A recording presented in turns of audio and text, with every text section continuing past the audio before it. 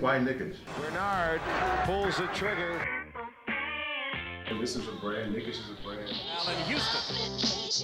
Knicks means loyalty. Once a Knick, always a Knick.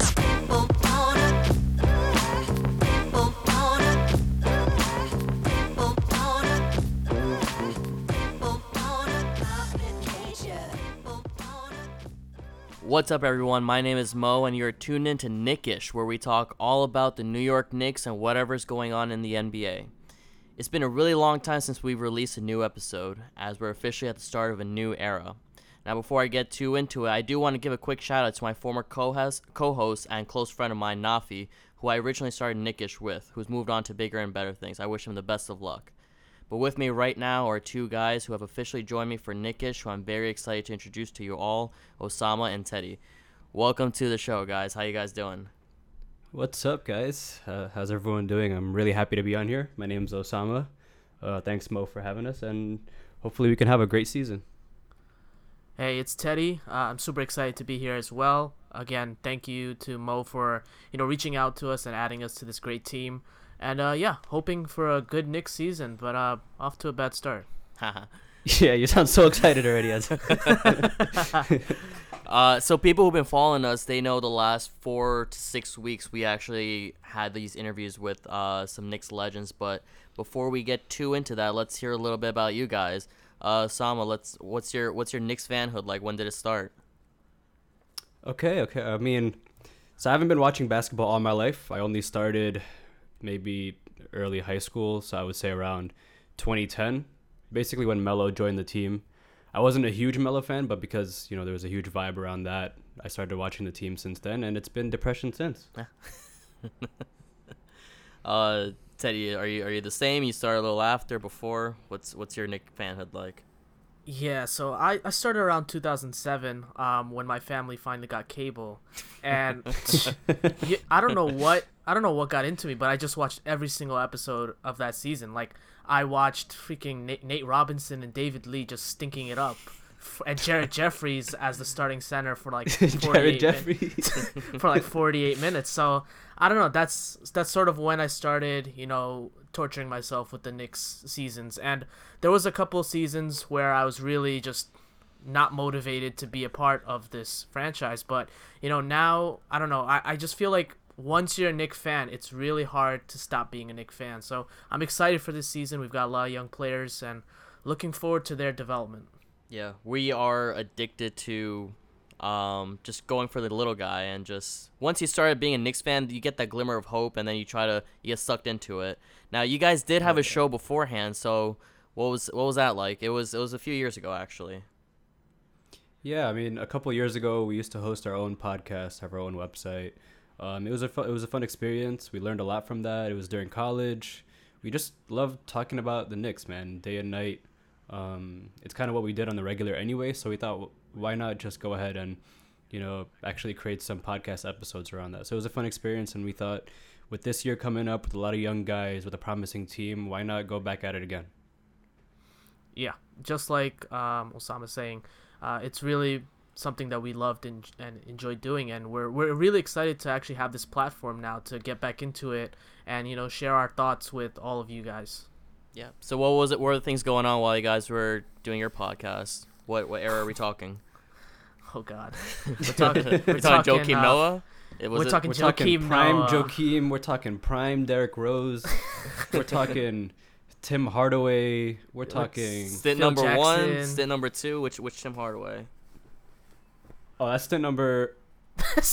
What is this? Wait, hold up. Stint number 1, right? Stint number 1. 2 years ago, that was stint number. Yeah, that was stint number 1. No, actually, that might have been stint number 2. Actually, honestly, I don't know. No, that was stint number. Again? Guys, we've had Tim Hardaway Jr. 17 times.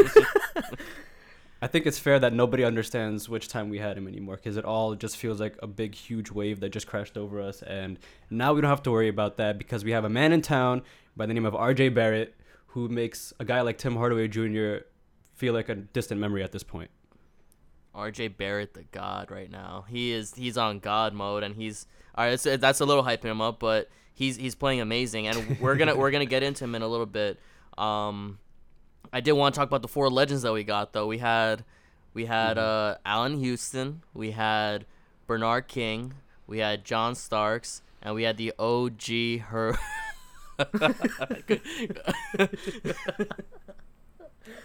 I don't know why you guys are laughing. I couldn't That's my finish- favorite interview. The OG Herb Williams. Which Yeah, ones I mean, I genuinely enjoyed every single one. They're all real chill guys. There are a lot of gems in it. So for the listeners, if you guys didn't get a chance to hear these episodes, they're all amazing interviews that we had with these guys. So my personal favorite was probably Bernard King. I don't know about you guys. Yeah, I would say mine was probably Bernard King as well. It was unfortunate that we couldn't get him on video, but I think the audio recording itself is gold as it is. If you guys haven't checked it out, make sure to check out the YouTube page. Check us out on Instagram and Twitter. We have a lot of teaser videos and the full interview as well on YouTube. So if you haven't seen any of the 4 legend interviews, please make sure to go there, subscribe while you're at it, like everything, do all that stuff. But my favorite was also Bernard King, not just because he's obviously one of, if not the best Knick of all time, but also because who out there can say that they taught Bernard King how to play rock, paper, scissors? Yeah, no one. No one. But this guy can, because I taught this man rock, paper, scissors. In this day and age, I really want anyone out there to let us know on Twitter or wherever. Man knew. Do you know anyone who does not know how to play rock, paper, scissors? Because once we were in that interview and realized that he had no clue what the hell we were talking about with that game, I went around asking everybody at work, and I found this one other man who does not know how to play rock, paper, scissors. And since then, I've been mind blown. I thought this was like an age-old game. Man didn't know rock, paper, scissors, but he knew what a hot girl summer was, apparently. To be fair, John Starks wasn't too keen on the rules for the game I'm either, dead. because he just threw out a finger instead of rock or paper. So just, I don't know where that came in. He's playing by some new rules, but Yeah. yeah, I would have to say my favorite was also Bernard King. I mean, he's just such a character, and you could tell he's just such a student and like teacher of the game. Like he's been through so much that things that we can't even comprehend. He sees all these, the way that he described the way he scored on the floor is just such a good listen. And yeah, I'd have to go with the King too. I mean, just the way he analyzed everything about his game, from the positions on the court that he would purposely pick out to get every single shot, to his preparation beforehand for each game. It was just insane to actually sit across from him and listen to him break down every single... And he knows so much like data about all the games he's played all the way back then. Like, I was actually surprised that we had done our research, made sure that we were prepared for that interview, and yet he somehow still knew every statistic about himself during that game. So I think that just goes to show some players just really are dialed in, whether they're playing on the court or outside of the court. That's just their personality, and that's why he's one of the best to ever wear the Knicks jersey. He's a true student of the game. That's really what it is. And he has a great book. I think he has 2 books, actually. I own one. Luckily, I got that signed. And he was great. Allen Houston was great, too, because he was our first guy, and I think he picked up the little bit that we were feeling a little nervous. At least I was. And he kind of took it over in the beginning and just talked his talk. And it was crazy getting an assistant GM on the show. I couldn't have ever imagined getting that chance. Yeah, Allen's in shape, man. I don't know. I can't remember how old he is right now, but that dude looks better than he's ever probably looked. And I hope at that age I still look that good and I'm giving interviews and stuff, because I don't even care about his playing career anymore. I was just sitting there the whole time mesmerized. But you know what? Maybe that's something we should talk about outside of the podcast. You mesmerized, huh? Yeah. I think he's 48 years old. Dude looks 35. Yeah, He that's is insane. not 48, man. I He's could be gotta wrong. like maybe early 40s. He No looks way. way too young. He did He retire looks a way too while young. ago. Yeah. But, I mean, honestly, outside of those two, the other 2 interviews were still amazing. Herb, you could really tell that he had a lot of passion for the WNBA right now. Mm-hmm. He knows a lot about what's going on in the game. He knows a lot about coaching, and it seems like that's really what his passion is, and it really showed in the interview. And at the same time, John Starks is just amazing. He's just a funny guy. Just sitting across from him, even if you felt nervous, he just made you feel at ease. Obviously, we were at his celebrity golf tournament that he holds every year, so I think he was just in his element at that point, and that's why the interview just came off so personable, and he's just an awesome guy, man. I'd love to hang out with him. Yeah, and he's the reason why we even got the chance in the first place. We needed his permission to actually come out there and be able to interview him and 3 other guys. So without him, that whole thing would not have happened. Yeah, for sure. And honestly, I don't regret it for one single moment. I'm so glad we were able to go out there and get all these interviews with these guys. Yeah, that was definitely a dream come true for I think all three of us. Like, the fact that we're just hanging out with John Starks casually at a dinner table. Like, I don't think any of us could have ever in our wildest dreams like imagined that. That was an amazing experience, and I definitely want to thank John Starks and his foundation for letting us come out and get the chance to interview them. Yeah. Yeah, seriously. And it wasn't just those four guys either. I mean, there were a lot of celebrities there at the golf tournament. Most of them athletes from different sports. We got to see guys like Mike Woodson. I mean, yeah, I really wish we were able to get an interview with Mike Woodson, but sadly he ducked out during dinner. But it was a great experience. I absolutely cherished every moment of it. I kind of wish I reached out to Oakley. He was there too, and that would have been pretty interesting to know what he would have said. But I don't think we would have gotten permission to actually interview him. Yeah, probably not. I mean, it's a little bit of a sore spot right now with the organization, so I totally get it. But who knows? Maybe next time. Maybe him and big Jimmy D fix up their problems together. Who knows? Little Jimmy D. Yeah, big Jimmy D's too much credit right there. I was about to say, Oakley was selling his cooking package, and I think we were tempted to buy that. It was actually cheap. What was it? It was he cooks for X number of people. 20 people. And I think I know 20 people.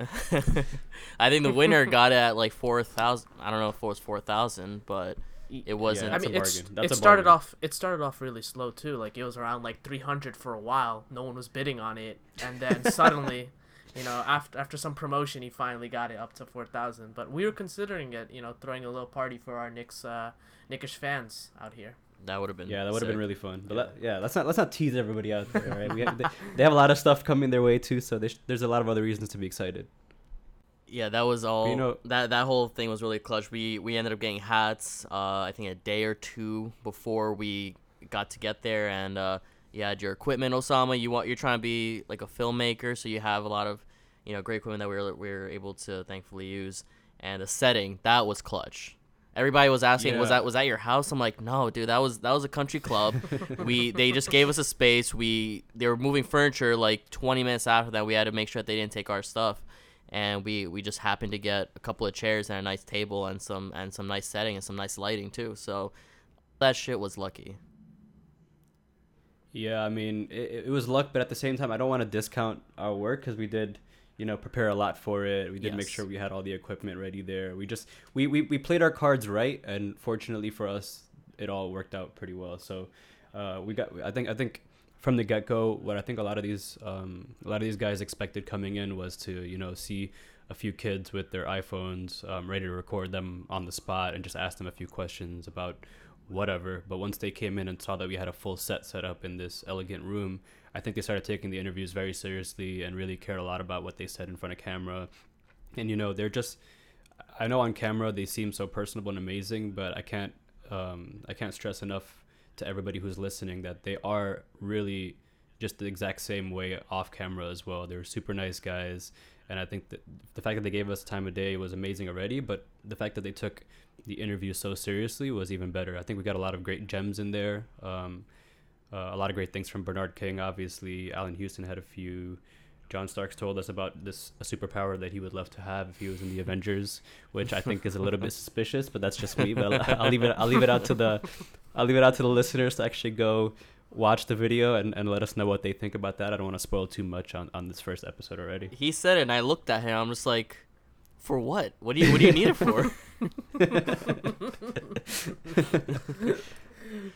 Oh man, yeah. I need that clarification. Yeah, I mean, as everyone knows, the name of this podcast is Knickish. It's been so for over a year now, but it was really amazing to sit across from these guys and actually listen from them, listen to them speak about what the word Knickish and what that phrase means to them personally. A lot of them really love that name, and they had a lot to say about what it means to them personally, and I think that just goes to show how much the brand is evolving already. Definitely, and I'm very thankful that you guys came through, and it was just an awesome opportunity. So this week the NBA did start, and the Knicks did play 3 games, and that's mostly what we're here about. And we're gonna try to talk about the Knicks just about once a week, maybe on Sundays. We'll try to release an episode. But we are going to dive right into it right after this break. Halloween season is upon us. And what would Halloween be without this week's sponsor, Futterbingers? Futterbingers knows that when the game's on the line, you want to have smooth, buttery chocolate in your hands. That's why they've teamed up with one of our very own Knicks stars, Julius Randle, to show you how important Futterbingers can be. When the game's in your hands, don't let the fourth quarter get you tense. Get your team to the final whistle with Futterbingers. Everyone's a winner when you've got butter on your fingers. Futterbingers.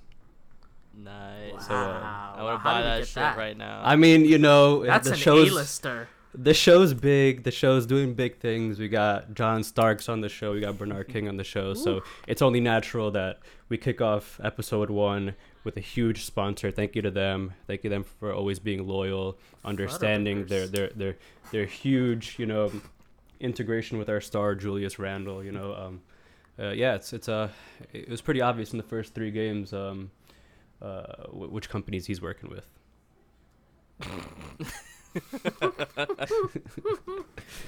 Man. Do you guys, talking about that though, do you guys want to talk about these past 3 games and what we've seen from not only him but the rest of this team? Oof. Listen, I mean, man, honestly, I don't know, man. Let's start with the game against the Spurs, the season opener against the Spurs, playing away. Sadly, the Knicks had to play the first 2 games away, but you know you always love to see them on the home court. But we did get to see a game that ultimately started pretty damn poorly, but ended up kind of a close game. But yeah, another fake comeback. What did you guys think about that game? Lots of nerves. At the end, when it started, I was just like, if they lose, that's okay. They're at San Antonio. They never beat the Spurs. And Greg Popovich, you know, definitely would have wanted to take an L against the Knicks in Game 1. So I was expecting the Knicks to try to come in hot and heavy first game. It was confusing because of the point guard position. We're talking about Trier, not Trier. We're talking about Peyton, Ntilikina, and Dennis Smith Jr. They're like, all right, one of these guys is gonna start it. Who ended up starting it? It was R.J. Barrett, starting at point guard, which is very confusing. And then you know, Marcus Morris started off hot. It was great. The game overall, at the end of it, I wasn't too disappointed, but I was really hoping to see Frank and Dennis Smith Jr. play a lot more combined. They played only 13 minutes, so main takeaway from that, Randall played fairly great. Only limited turnovers to 1. Great stat line, 25 and 11, 6 assists, which is great. And RJ came out getting 21 points. So second youngest player scored 20 or more points in his debut. So great job to RJ. Oh, that's interesting that you mentioned that, because that might come up later again in this episode. I see. Nice. But yeah, I mean, coming into that game, a lot of the headlines were about, you know, Marcus Morris really burning the Spurs in the offseason, which, you know, we don't really need to get too deep into. Everyone's talked about it, but we knew going into that game, Popovich wasn't going to let it easy on us. I really thought it didn't help at all that Fizz decided to go with Trier to start in the backcourt against the Spurs, because at the end of the day, they have DeJounte Murray and that other three-point shooter kid. I forgot his name, but those guys are going to let loose on us at any time. So we needed defenders in the backcourt. So I thought it made the most sense to at least have Frank if you're going to play Barrett at the 1, which, you know what, I'm totally fine with. I know you said it was a little bit confusing to you, but I thought in preseason, none of the three-point guards showed that they were capable of leading this team. Nobody really stood out of the 3. I personally had a little bit of preference toward Frank. Everybody knows I'm a huge Frank guy, but he did have a great summer, at least with FIBA. And so if they weren't going to start any of those 3, I was okay with them starting RJ Barrett as long as you have a defender next to him. So I thought that could have been Frank. But we ended up going with Trier, and in the first, 7 minutes, we saw they just threw up a stinker. And I think he pulled Trier right on the spot and never brought him back into the game. Which I also didn't like. Yeah, just to add on to that, like, I don't understand what Fizz was doing in that first game. Like you guys mentioned, with that sort of lineup tweak. I think RJ at the 1 was an okay move, and it worked out. But he's just been playing around with Trier and Frank and Dennis Smith way too much, and Peyton now as well. And I think there's just way too much confusion on that lineup. And this lineup hasn't played too much minutes together either. So it was a real sad effort to start the game. But I mean, they did come back into the game, which was a good positive in the game. But, and we do have to say that, even though before that none of the 3-point guards did make a name for themselves, in that game, Elfrid Payton made a name for himself. I think in one of our fantasy leagues, Teddy picked him up right on the spot as soon as he started playing 5 minutes. Yeah, so I'm a big Payton guy. I've been talking to pretty much all our Knicks friends, and convincing them that Payton is probably a good candidate for the starting position job over Dennis Smith Jr. and Frank. And I don't know. I feel like he's still got to prove it, but he's definitely not the trash player that a lot of people were saying in the offseason and questioning why we even signed him. So it was a good performance from him, and I really hope that he can keep playing strong, because when he was playing well, man, this Knicks team looked really, really good. Now, here's my thing for Payton. I completely agree with you. I think a lot of fans were a little hesitant on his shot-making ability, but he's proven that he can shoot the three every game since the season started. He's made at least one. He made 2 against the Nets. He made 2 against the Celtics, 2 for 3. And his form is fairly nice. Like, I don't think it's not a broken shot like Dennis Smith Jr. shot. And he's a willing passer, and he's a willing shot maker. So I think overall, like, Payton's been solid. I can't say anything against him right now. Right now, he's one of the few players on the Knicks that I'm content with. Yeah, he's been a good defender as well, which is surprising. I think he's been, orchestrating a lot of steals on defense, and I feel like he's going to be something different for us. In the past, we've had a lot of point guards that aren't necessarily, great on defense, with the exception of maybe Frank, who has trouble on offense. So, it's nice to see Payton playing well in that first game. Yeah, that first game for me was a little bit troubling to see Frank play those 3 minutes on the court, where those were a huge 3 minutes. They weren't just any regular 3 minutes. He came in, 2 straight turnovers. They were lethal turnovers, pretty much swung the game in the other direction.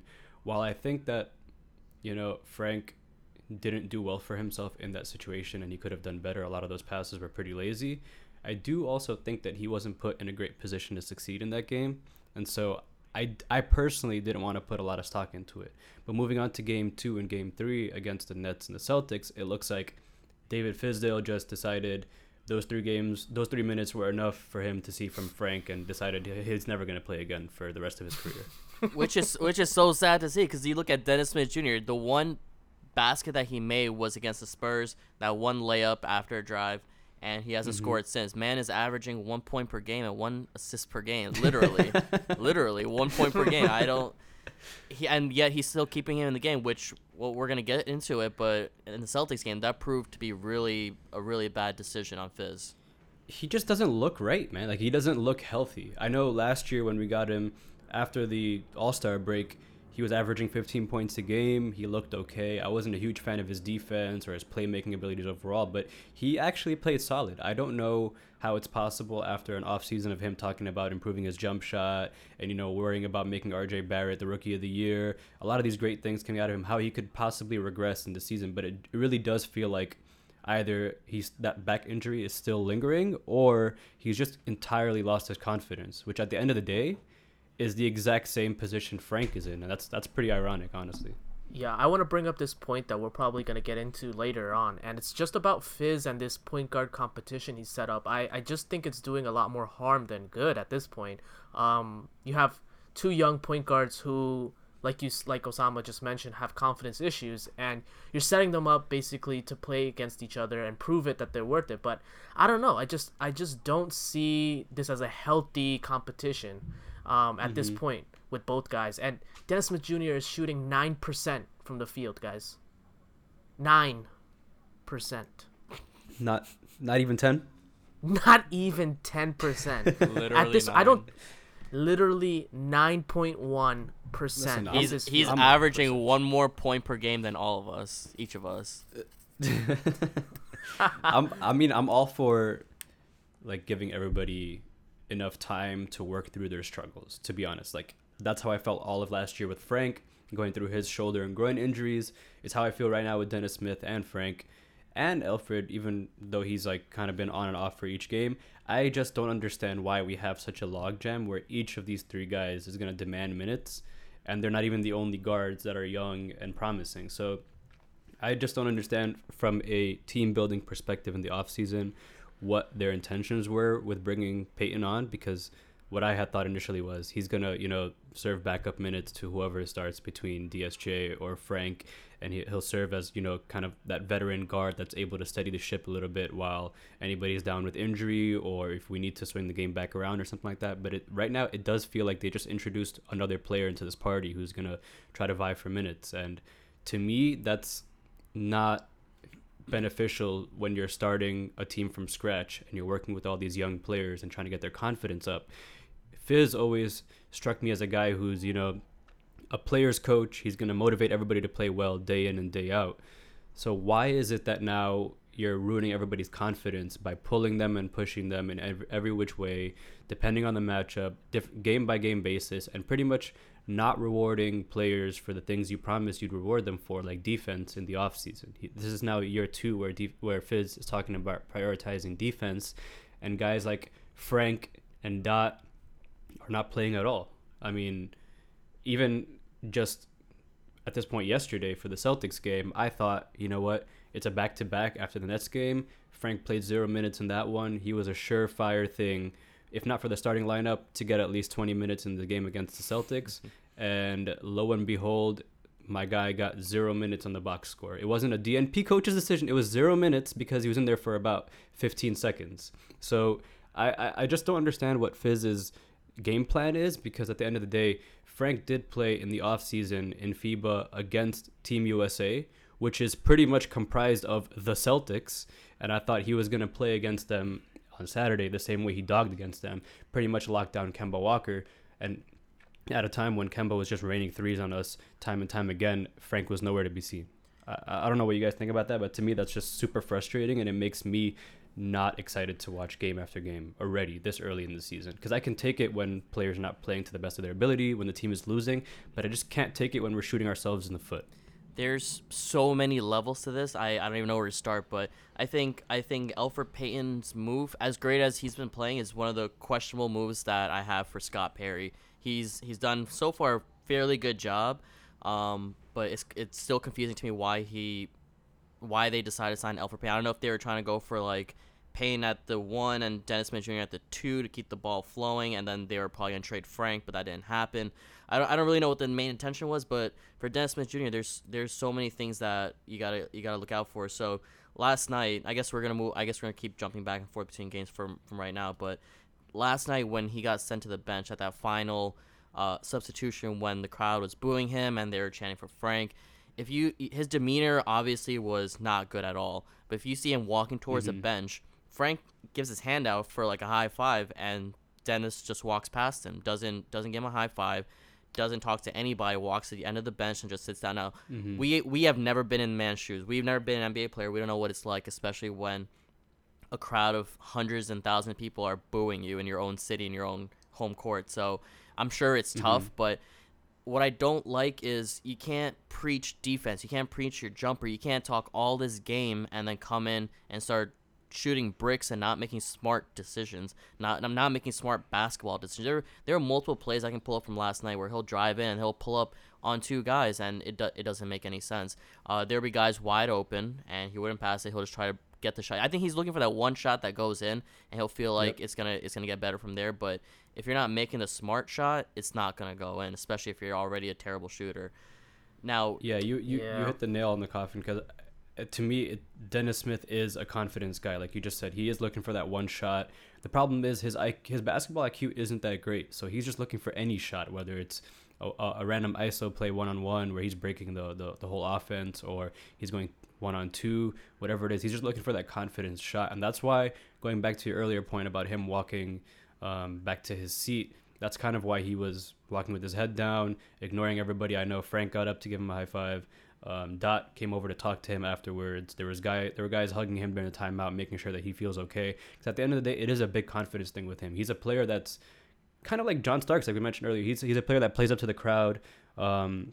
He's kind of like a walking N1 mixtape. And so when your whole home crowd is booing you and asking for your replacement to come on the court pretty much entirely in unison, chanting him, that can't be good for his confidence. So I know he was down, and I know Teddy agrees with me on this one, but I don't really blame him. Like, at the end of the day, I blame him for the bad shots, 100%. Those are not for him to take. If he just let the game come to him, he would actually play a lot better. But I don't blame him for getting so upset after listening to his home crowd boo him so much. I know this. Hopefully, he has thicker skin than that and can handle playing in New York. But I'm curious to hear what Teddy thinks, because I know, he's someone who doesn't really think that this is DSJ's fault and might be more on somebody else. Yeah, I mean, I agree with a lot of what you both are saying, but I just don't feel like Dennis Smith is really getting a fair opportunity here.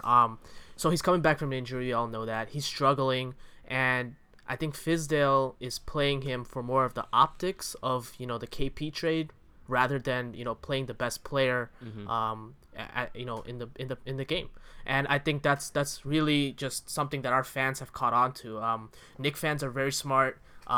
They know their players, they know what's going on, they know the situation here, and when they see someone like Frank sitting on the bench, not even getting a minute to play in the game, he got 18 seconds at the end of the quarter just for a defensive possession, which is just insulting. It's just insulting. Yeah, because that's when the defense mattered. That's when it mattered. It was just beyond insulting. I think like Fizz was sending a message just like, hey, I played him. He was in the game. And he didn't sit out of this one.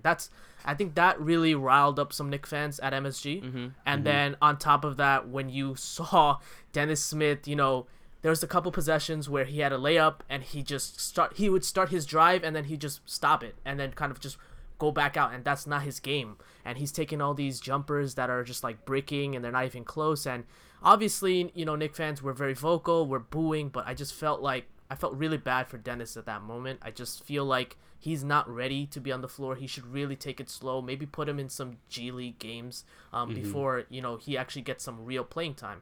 Whereas, Alfred Payton, I've got to say, I'm very grateful he's here, because can you guys imagine if we were rolling out Dennis Smith Jr. or Frank as our full-time starter right now? Like this... I can't imagine rolling out Frank because he hasn't been rolled out. That's not a thing.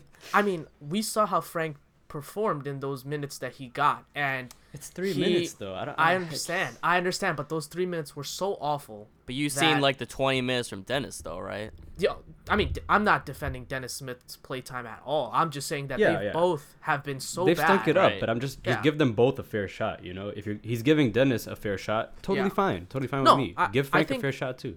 I agree with you there. I think Frank could be given some more playing time. I don't think there's a need for Dennis Smith playing more than Frank right now, and that's something that Fizz has to really, accept. I understand that the Knicks front office wants to give off the optics like, hey, we got Dennis Smith Jr. He's a great player in that trade, and look, he's gonna get some minutes because we need to show everyone this is why we traded KP. This is the only physical thing that you can see from that KP trade right now. Yeah, and it's tough. It's tough because Dennis Smith Jr. is struggling. And now, if we start stinking, let's say we don't win any more games for a while. Like, what if we go 0-10? What's the narrative gonna be? What's the narrative gonna be? It's gonna be I'm knocking on wood. The narrative's gonna be we traded KP away for nothing. Look at the Knicks team; they stink. Dennis Smith stinks. This front office doesn't know what they're doing. So I feel like it's an optics situation. I feel like Dennis really needs to take some time away from the Knicks. Lineup, go play some games in the G League, get yourself together, and Fizz needs to get his head out of the ass. Cause I don't know why he's being this way with Frank when he messed up in one game, and just to give him this treatment is uncalled for in my opinion. Right. So I have a few thoughts on that. Last night when Dennis wasn't playing so well, that was up to Fizz to take him out. He definitely should have taken him out before he got the boost, but I think one potential solution would be to have Frank out with Dennis Smith Jr. just so the crowd doesn't feel the need to boo.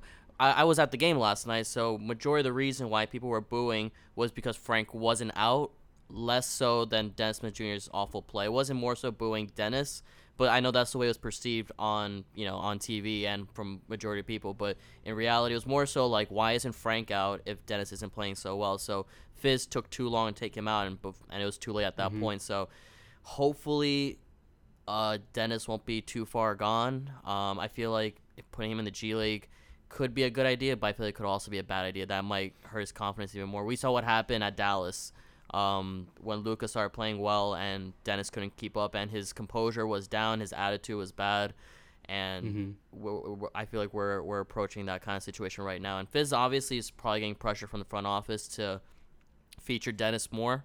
But I feel like if he can play both of them at the same time and have a couple of shooters at the 3 and the 4, then that's promising. And Trier could be our starting. He doesn't have to be starting. He could be like a third string, or he could start at the 2 and RJ could be at the 3, if anything. Yeah, I mean, it's just exhausting at this point because none of us know like what the ceiling is for any of these guys. But honestly, I think we've talked enough about these 3. Mo, you just mentioned that you went to the game last night. I'm curious to hear, from a person's perspective who was in the stadium, in the arena, how did it feel to hear everyone chanting for Frank? Most importantly, how did it feel to hear everyone chanting for Taco Fall? And then, I just want to know, like, what was the experience like? I know you had elite seats in the Garden. Well, before I do that, I do want to give a quick shout out to Dr. Ivan Khan. He's Knickspert on Twitter. He invited me to the game, and we were at the suite. There are 2 suites next to each other. One was hosted by Knicks Fan TV. Shout out to CP and Jay Ellis from the Nick of Time show. And Knicks Omnifan had the other suite. So they collectively had a group of maybe like 50 people all watching the game. And, the first quarter was amazing. It was lit. All the buckets were going in. Everybody was just playing well. And then towards the second half of the first quarter, we went back to reality, and Boston was playing well. So the crowd was into it. We were really into it. During the game we were having some trivia and some other like little games that Knicks Fan TV and Knicks Omnifan were doing. And then towards the second half was when it started to get really bad, and that's when the whole Dennis thing happened. I believe that was the third quarter when that happened, and everybody was just like, "Yo, get this kid out of here. This is like a fault situation. Like he's gone. Like he just doesn't look right." Someone was just like, "Yo, it's the dreads. cut the dreads. He's gonna be back to normal." And that's when the Frank we want Frank chant actually started in our suite. Nobody was chanting it until our suite started chanting it. CP started it, and then a lot of the guys that started getting on it, and then the suites next to us started getting on it, and then so basically these chants started from the top, and then they made their way down, and it was brutal. But again, like we started chanting it because we wanted Frank in the game versus taking Dennis Smith Jr. out of the game. If they kept Dennis in the game and then substituted Frank in and they played together, it would not have been as bad as it ended up looking when that's the huge caveat. Right. Yeah, I really hope that Dennis doesn't take it so personal that it was about wanting him off the court as much as it was wanting Frank on the court. I think personally he was taking insult to the boos. I know there were a lot of boos, but that comes with just bad shot chucking, Yep. Like if you're going to chuck a lot of shots, expect to be booed if you're going to miss all of them, That's just kind of that happened to even Melo sometimes, so you're not going to be immune to that. It's not as simple as it is. Pretty much as simple as stop taking bad shots. You're a professional basketball player. You're getting paid to play smarter. So at the end of the day, like you can't take it too much into heart. But then again, we're not in their shoes. We don't really know what it's like. But at this point, y'all are getting paid to ball. So you got to ball right, or else we're gonna let enough of let these it be guys. known. Enough of these guys. Yeah. Teddy, jump in with some of your thoughts about RJ, man, because this dude's been killing it already this season. 3 games gotta give him some love. Is he a superstar? 'Cause I think so. I mean, the Nick fandom in me wants to say he's a superstar because we just overblow everything. But honestly, He's really an MVP. RJ, he's really a Hall of Famer if you think about it. But really, seriously, on a serious note, I think RJ is special. I think this kid is you could just see he's just so ready for the game, and there's no the poise, the way he carries himself. It's just something so different from even I know a lot of us were impressed when Porzingis started his rookie season, and he seemed like he was a good player and he wasn't the project that he was made out to be. But Archie's just who is I'm that? sorry, I can't I'm not gonna repeat his name because you only get to name drop him once in these we have a code on this podcast. Yeah, right? we only name drop him once. Out of context as well. So I just want to say that RJ looks so poised as a rookie. I don't believe he's a rookie. Like it just seems like he's been playing this in the league for like 5 years. Yeah, he looks like a vet out there. He really does. And he's so strong, and he's getting his shots. He's just doing all the right things, in my opinion. And the defense has just been far better than it was ever advertised. And I remember a lot of people were knocking his defense when he was playing in college, and I just don't see it here. He's giving a lot of effort, and we saw him guarding up on Kyrie, and even though he got burned on that last shot, and that's the highlight play that everyone's showing off, you just got to respect RJ for actually taking that tough assignment head on. I don't know a lot of rookies that would be willing to do that. Yep. Yeah, I mean, like, at the end of the day, as Knicks fans, we're all scouts. Year in and year out, we're talent scouts for college because that's all we have in the off season, during playoff season and everything. But when I was looking at RJ, I wanted him really bad, but I didn't expect his defense to be good at all. I thought he would at most be average on defense. But what surprised me the most isn't even his veteran presence on the court. It's the fact that he's been an actual lockdown defender. I mean, I think last game alone, he had this last game, he didn't have any steals, but the game right before that, he had 6 steals against the Nets. Like, that's insane as it is. I think there's been a bunch of games last year where our whole entire team didn't have 6 steals. So to have a rookie like that who has, just been locked down defending from the 2 spot, which we haven't seen in God knows how long, not in my entire fandom, but a kid who comes in at 19, able to lock down players and still get his points, eat whenever he wants, and still be efficient. The huge knock on him coming out of college was he can't shoot. He can barely defend, and he can't finish at the rim. Well, guess what? He's finishing at the rim like a monster this season. He's shooting pretty efficiently at league average pretty much this season. And then he's defending like our best defender out there right now. I know Frank's not playing. Everybody knows I'm a huge leader of that fan club, but he's pretty much locking it up for us in defense, one of our only few bright spots on the court.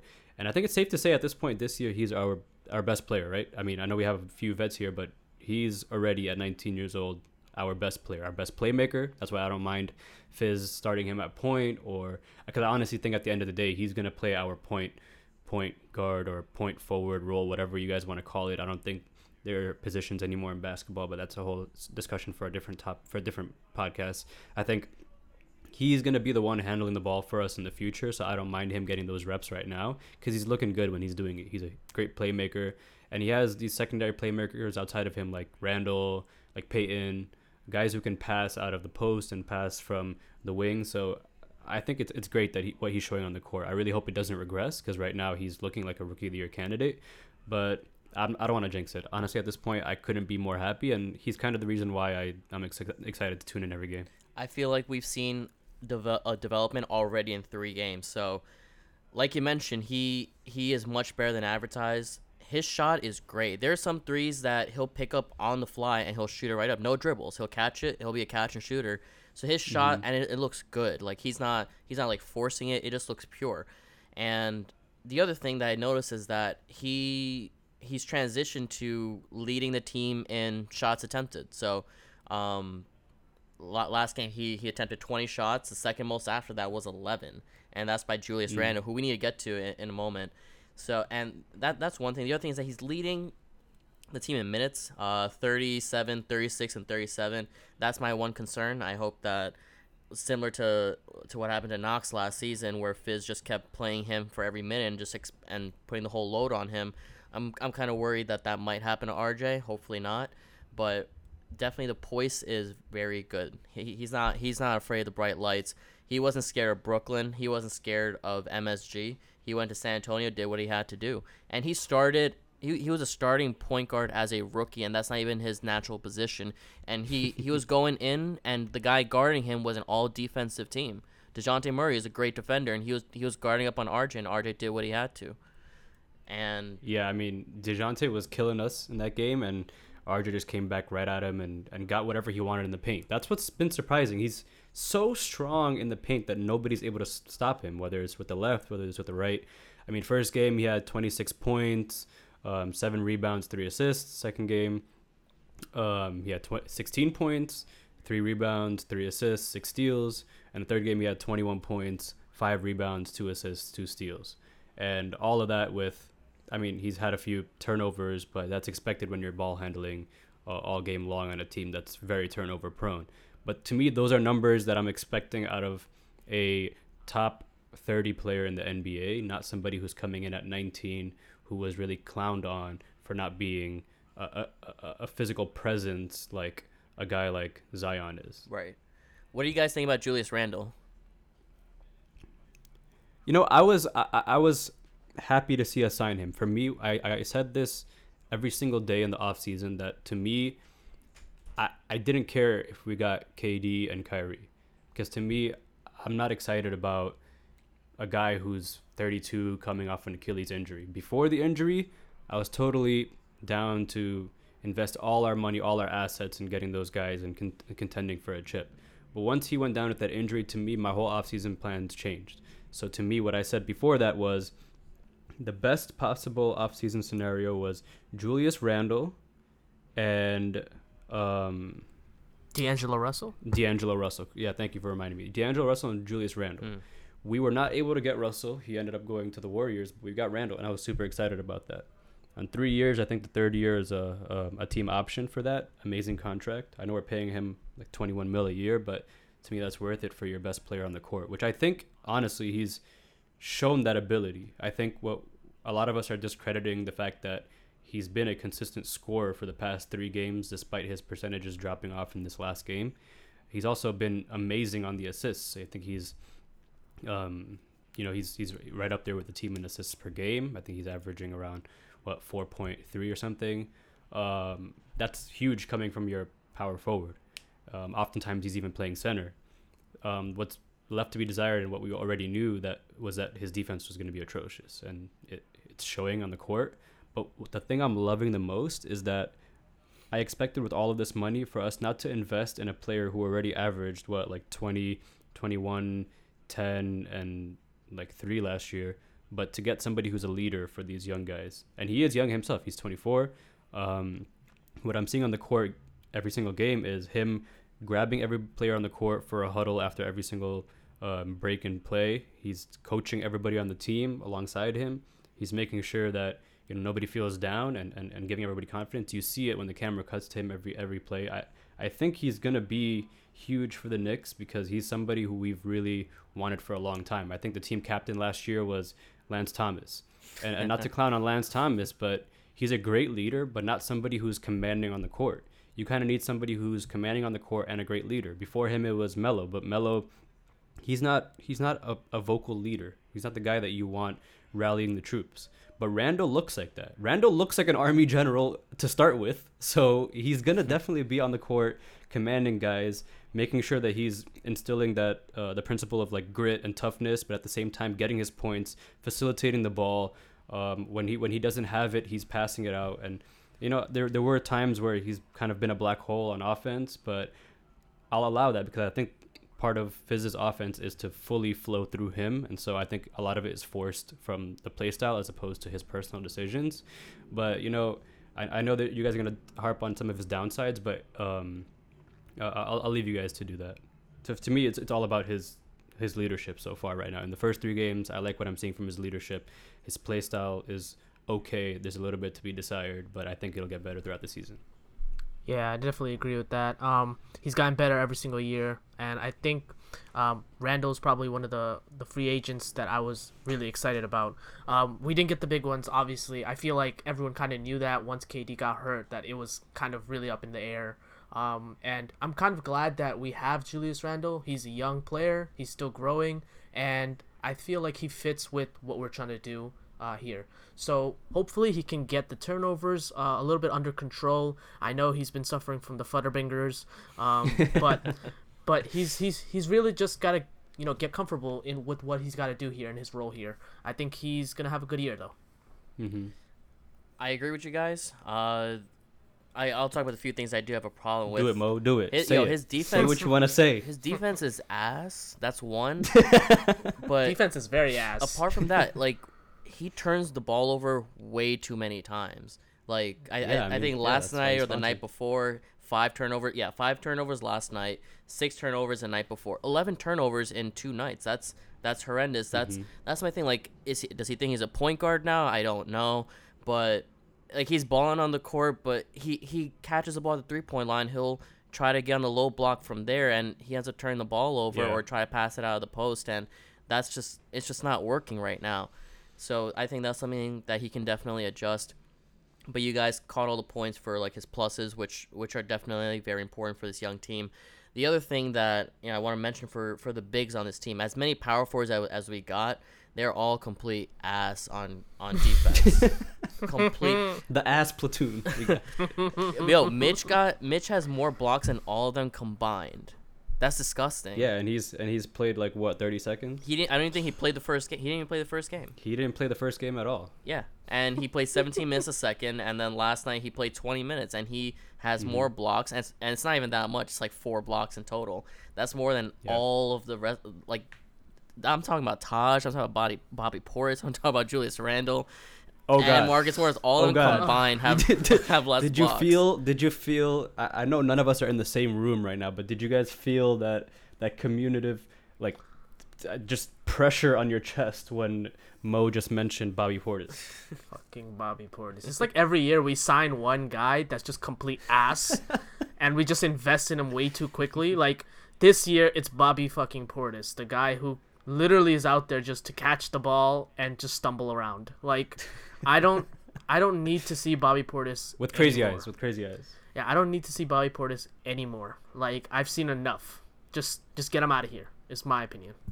You know what? I'm gonna hold you on that one because there might be a little bit more about Bobby later in the episode that we might talk about. But yeah, I fully agree with you. Like, there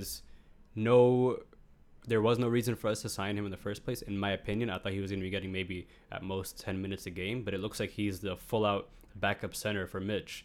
If anything, getting more minutes than Mitch in a lot of games. I know this past game he only got 10 minutes, which I was totally fine with, and he was actually a net positive in the game. But overall, from preseason to the first 2 games, even before this past Celtics game, he's just looked god-awful. He can't make threes, which was the huge selling point when we got him in the offseason. I know, obviously, we understand, like, for anybody listening out there, we understand that this is a very small sample size. It's only been 3 games, but I mean, what else are we going to talk about, right? But for him, it's been 5 games, or sorry, it's been, how many preseason games did we play? 4? It's been 7 games, and he's shown nothing that I think is very valuable on the court. I thought Taj does better with his minutes than he does, and Taj isn't even all that great, but he's a Brooklyn product. He's playing defense out there, at least we're trying. He's not great on offense, but he's pretty much a wash, just like Bobby Portis is. So the only reason for me that I would want Bobby on the court is if he's going to break somebody's face, which we almost got in 2 games ago. Yeah, against the Nets. I forgot who tried to tie him up on the floor, and once his eyes started widening and once he got that look, I had to just look away from my screen because I thought we were gonna get that purge screen on our screen where pretty much people are I don't know. He's no Taco Fall. He's no Taco Fall. He's no Taco Fall. Taco Fall has had more chance in this arena than anybody not named Good Frank God. on our team. Oh my God, yo, Guys, he's huge though. I'm not gonna lie, I was very impressed. Low key, I was pretty excited when he got the ball and dunked it, and it was pretty nice. I don't know who there were a lot of Boston fans, but it was very embarrassing when the chants started going everywhere, and there are Knicks fans chanting for Taco. I'm just like, you guys can't do this. This is our home court. You can't chant for the big guy to come in. And he came in, and he just Yeah, that was who was guarding him? You guys remember who was guarding him? No one. That's why no one remembers, because nobody was guarding him. I think RJ was on him a few plays. Bobby Portis. Oh my God. Portis. Yeah. RJ tried to dunk on him though, which I respect. Yeah, RJ had a few plays that kind of got denied, but I don't mind it. He keeps going back at the players, which is totally fine by me. Also, Bobby Portis has not made a single 3 yet. He's attempting them though. Oh really? I actually didn't know that. He's at 0, and he attempts about 2.3 a game. Yep, sick. So he's completely a dud to start off his Knick career. So before we move on to the next break, I do want to mention Kevin Knox has been great. I got no issues with him. Trier, yes, thank you for bringing him up. Trier, one game against the Nets was dope. Good shit, Trier. Last night he wasn't so good in 21 minutes. And besides those two, everyone else has been fairly mediocre. Marcus Morris was great first game. and that was about it. And He's been good. He's been good. Yeah. Can we stop running the offense through him though? Can we stop Fizz? He thinks he's I mellow. mean, he's fine. He's mellow light. I He's- don't mind it. I don't Yeah, mind but it. I think it's time Fizz actually stops running the whole offense through him. I like Marcus Morris. He's on my who's fantasy more, team. Yeah, He's on my fantasy team. But I think who's more stable than him though on the actual court? Who's more stable than him? And honestly, no one, which is sad to say. RJ? Yeah. But that's just what we got. The cards we're dealt with. But I just need to see more variation from Fizz because it's getting a little bit obvious that Marcus Morris is gonna shoot a fucking fadeaway too. All right. Yeah, the mid ranges is the ones I don't like because he's a good 3-point shooter. He's a good guy Yes. down low in the post, which is very efficient for his whole offense. But Mo mentioned it earlier. Knox is shooting lights out right now. So what my hope is with all this progression from Knox, like him coming in looking brolic, contending for bodybuilder against Julius Randle.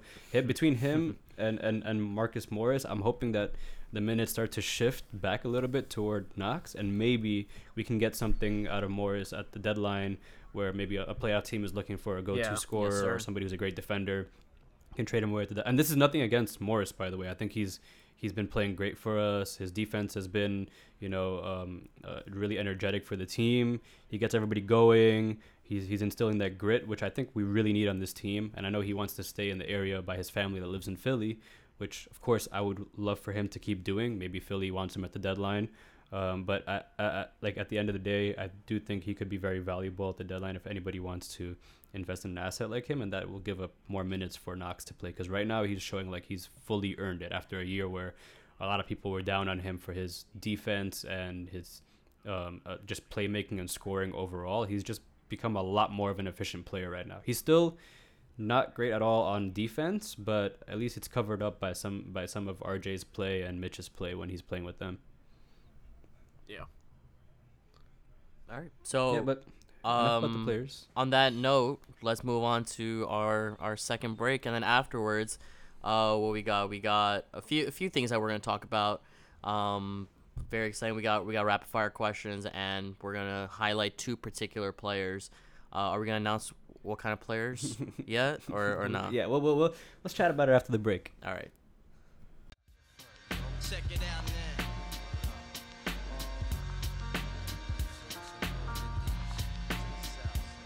I got you stuck off the realness. We be the infamous, you heard of us. Official Queensbridge murderers. The mark comes equipped for warfare. Beware of my Welcome back, everyone. Thanks for joining us again. We want to introduce a new segment on this podcast called the Nick and Dick of the Week. So what this segment is every week we're going to look at all the players that played and however many games we played throughout that week and decide who to us was the Nick of the Week. Somebody who really embodies what being a Nick is, a great player on the court, just somebody who we've all fell in love with that week. And then after that, we'll nominate somebody who we think was the Dick of the Week and who's somebody that had just played god-awful. Over the years, there are many notable mentions like Andrea Bargnani, Derrick Rose, Joakim Noah. But this year, we're going to have a different person every week that we're going to nominate as Dick of the Week. And maybe at the end of the year, we'll have somebody who's potentially the Dick of the Year. But let's start off with episode 1. Who did you guys think was this week's Nick of the Week? Oh, that one's pretty straightforward. I think we could all say it in unison, right? 1, that's- 2, 3. Bobby Bye, Portis.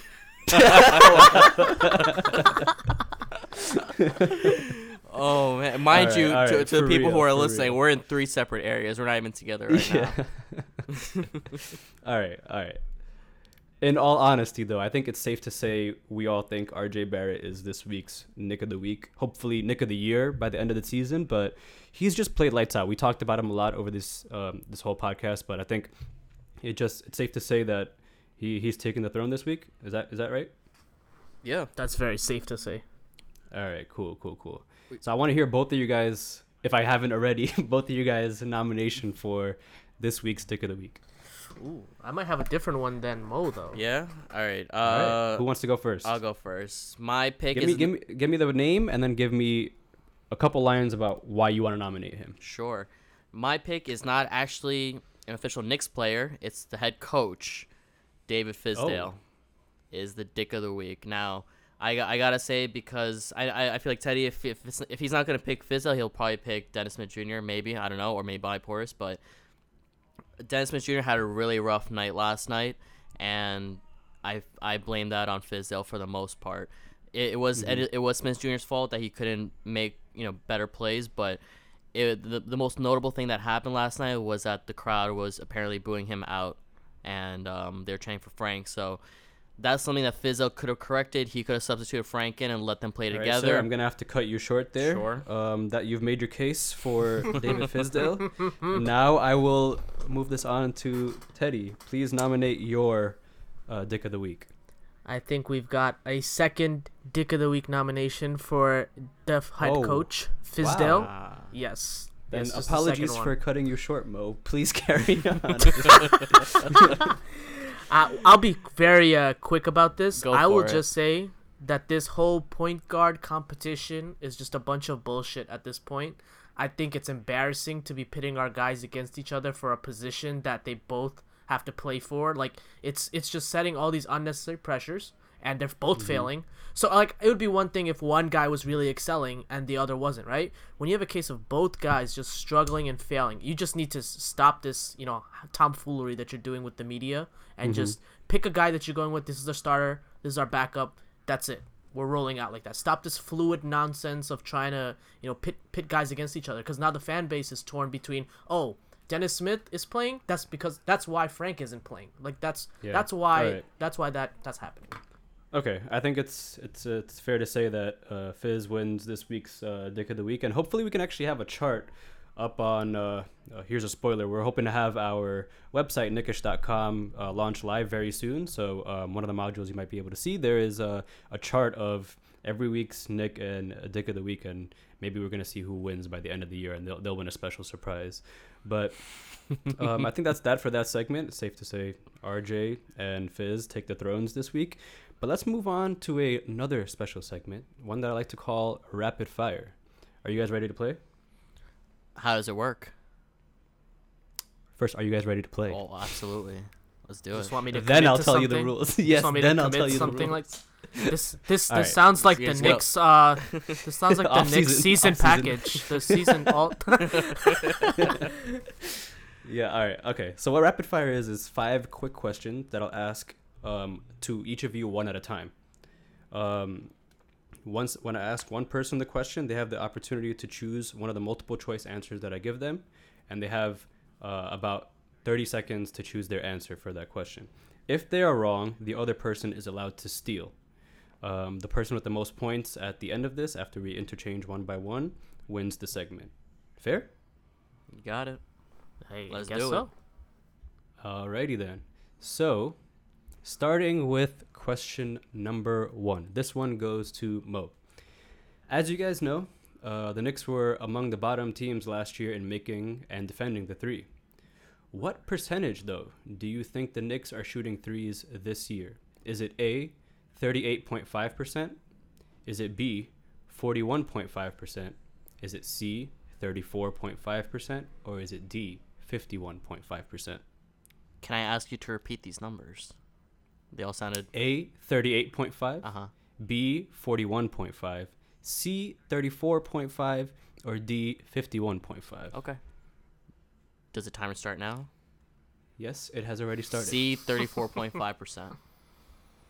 That is in fact incorrect. Ah, Teddy, you have the shit. chance Okay, to steal. damn. Yes. The Give me remaining those choices numbers are again. A, 38.5%, B, 41.5%, or D, 51.5%. I'm gonna go with B. 41.5%? Yes. That is correct. Did you guys know that the Knicks are actually shooting 41.5% from 3 in what is a pretty small sample size this year, but in 3 games? This is actually currently 5th in the league, and last year the Knicks shot 34%. That's very surprising, actually. Yeah. Yeah, Good I mean, it's great so far. I didn't really expect it. But did you guys know what year their highest all-time 3-point percentage was? It might actually surprise you. This isn't part of the questions, by the way, but this is an off question. Well, I was gonna guess 2013, but you said it will surprise us, so I'm gonna guess their 17-win season, the first one. What was that? 2015, 2014 or 15 season. Okay, that's your guess, Teddy. 2009. All right, both of you are incorrect. It was actually 38% in the 2002-03 season. Okay, wow. Crazy, all the way back then. Watching. Yeah, I mean, none of us were, but you really think that threes came along like later down the line. But yeah. Anyway, moving on to question number 2. This one goes to Teddy first. So, RJ Barrett has really come alive on the court this year. In fact, on Wednesday, he became the second youngest rookie to ever score over 20 points in his NBA debut. Oh, gosh. At 19 years and 131 days old.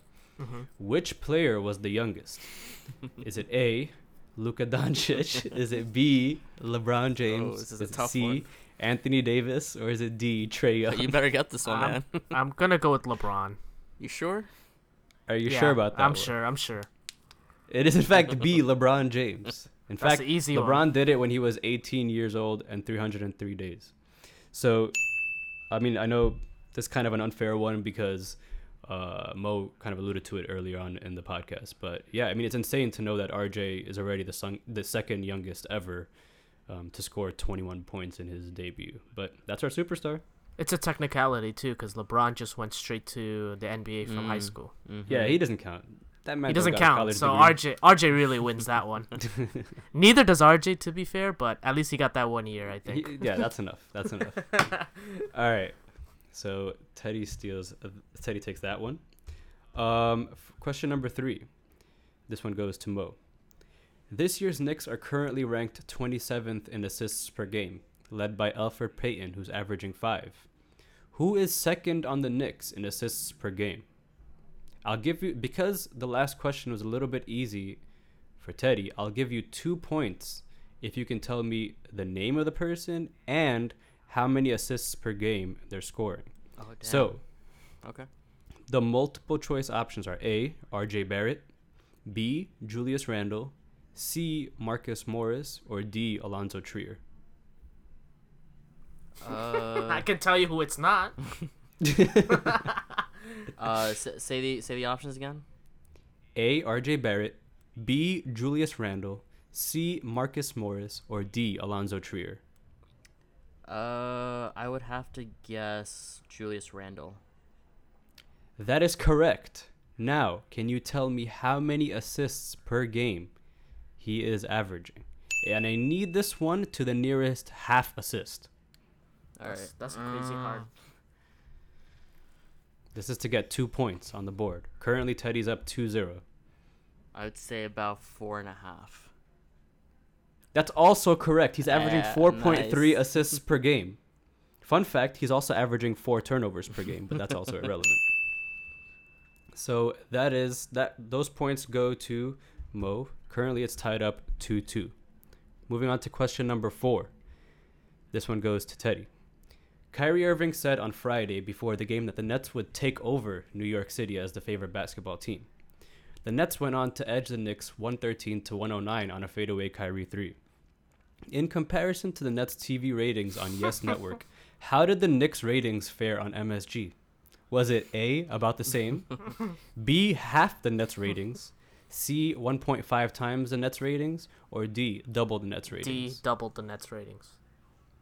That is 100% correct. It was D, double the Nets ratings. In fact, fun fact, the Nets will never be New York's team. I don't even know what channel Yes Network is on. Is that like a streaming only? That's Yes Network. That is the is channel. this streaming only or something? It's not on the real. No, it's not a real cable I think channel. the Yankees are on that channel. Yanks play on Oh, that. sorry, play on Yankees. that. But I know Sorry, you're not a Yankee baseball fans. You deserve better than the Nets. All right. Teddy's currently up 3-2. So, Mo, you have the chance to tie it with this one, and then we might have to go to a tiebreaker, unless you guys want to finish on a tie. I need to know the answer right now. Sure. Okay. Number 5.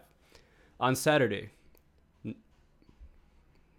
That's all right. On Saturday, Knicks coach David Fizdale opted to play Frank Ntilikina only a few seconds, registering a 0-minute time on the box score. This is in spite of the entire Garden chanting for him to come in. How many minutes did Frank play on average per game last year? Ooh. Is it A, 21, B, 24, C, 18, or D, 28? Would you like me to repeat the answers? No, I go with 18. That is incorrect. Damn. Teddy, 24. You win by default. 24. But that is also All right, incorrect. but I still won by default. Yes. Was it you 20 now win was by it default, 21? but it was 21 minutes per game. Frank averaged 21 minutes per game last year. In fact, he only played in 43 games due to a combination of shoulder and groin injuries. All of these stats, of course, are coming from Basketball Reference and NBA.com, so all props to both of those websites. But thank you guys for playing. This week's winner is Teddy, and we'll also have a chart of the results from every week up on the website as well. So if anybody wants to tune in, if you guys followed along with your answers, let us know how you guys fared too. But I think that was a good one. That was a good quiz. That was great. Good You job. should be a game host too on the side. You should think about Oh that. yeah, That was think pretty about good. it. Yeah. All right. I think that's it for this week's episode. It was a great one. All the games that we watched were okay. So hopefully we don't burn out by the end of the season. But it was a pleasure talking to you guys. Yeah. And to all the listeners, please make sure to follow us on Twitter and Instagram. Our handle is @NickishShow. Subscribe on YouTube @NickishShow. And, just look out for an upcoming website. And, we appreciate all of you guys listening, liking our stuff, sharing it. And, we're hoping for some really big things this season. If it's not from the Knicks, at least from us, But hopefully it comes out both. It works out both ways. Yep, you can follow us on, like Mo mentioned, YouTube, Twitter, and Instagram, and hopefully we will have our website up and running in the next 2 weeks at nickish.com. That's nick-ish.com. So make sure to check that out for any important information or how to stay connected with us. Yeah, and Ted, you have a sign-off yeah, I for us? definitely do. I just want to take a moment to thank our sponsors, Futterbingers, for really keeping the lights on during this show. All right, see you, everybody. It's a pleasure. Peace.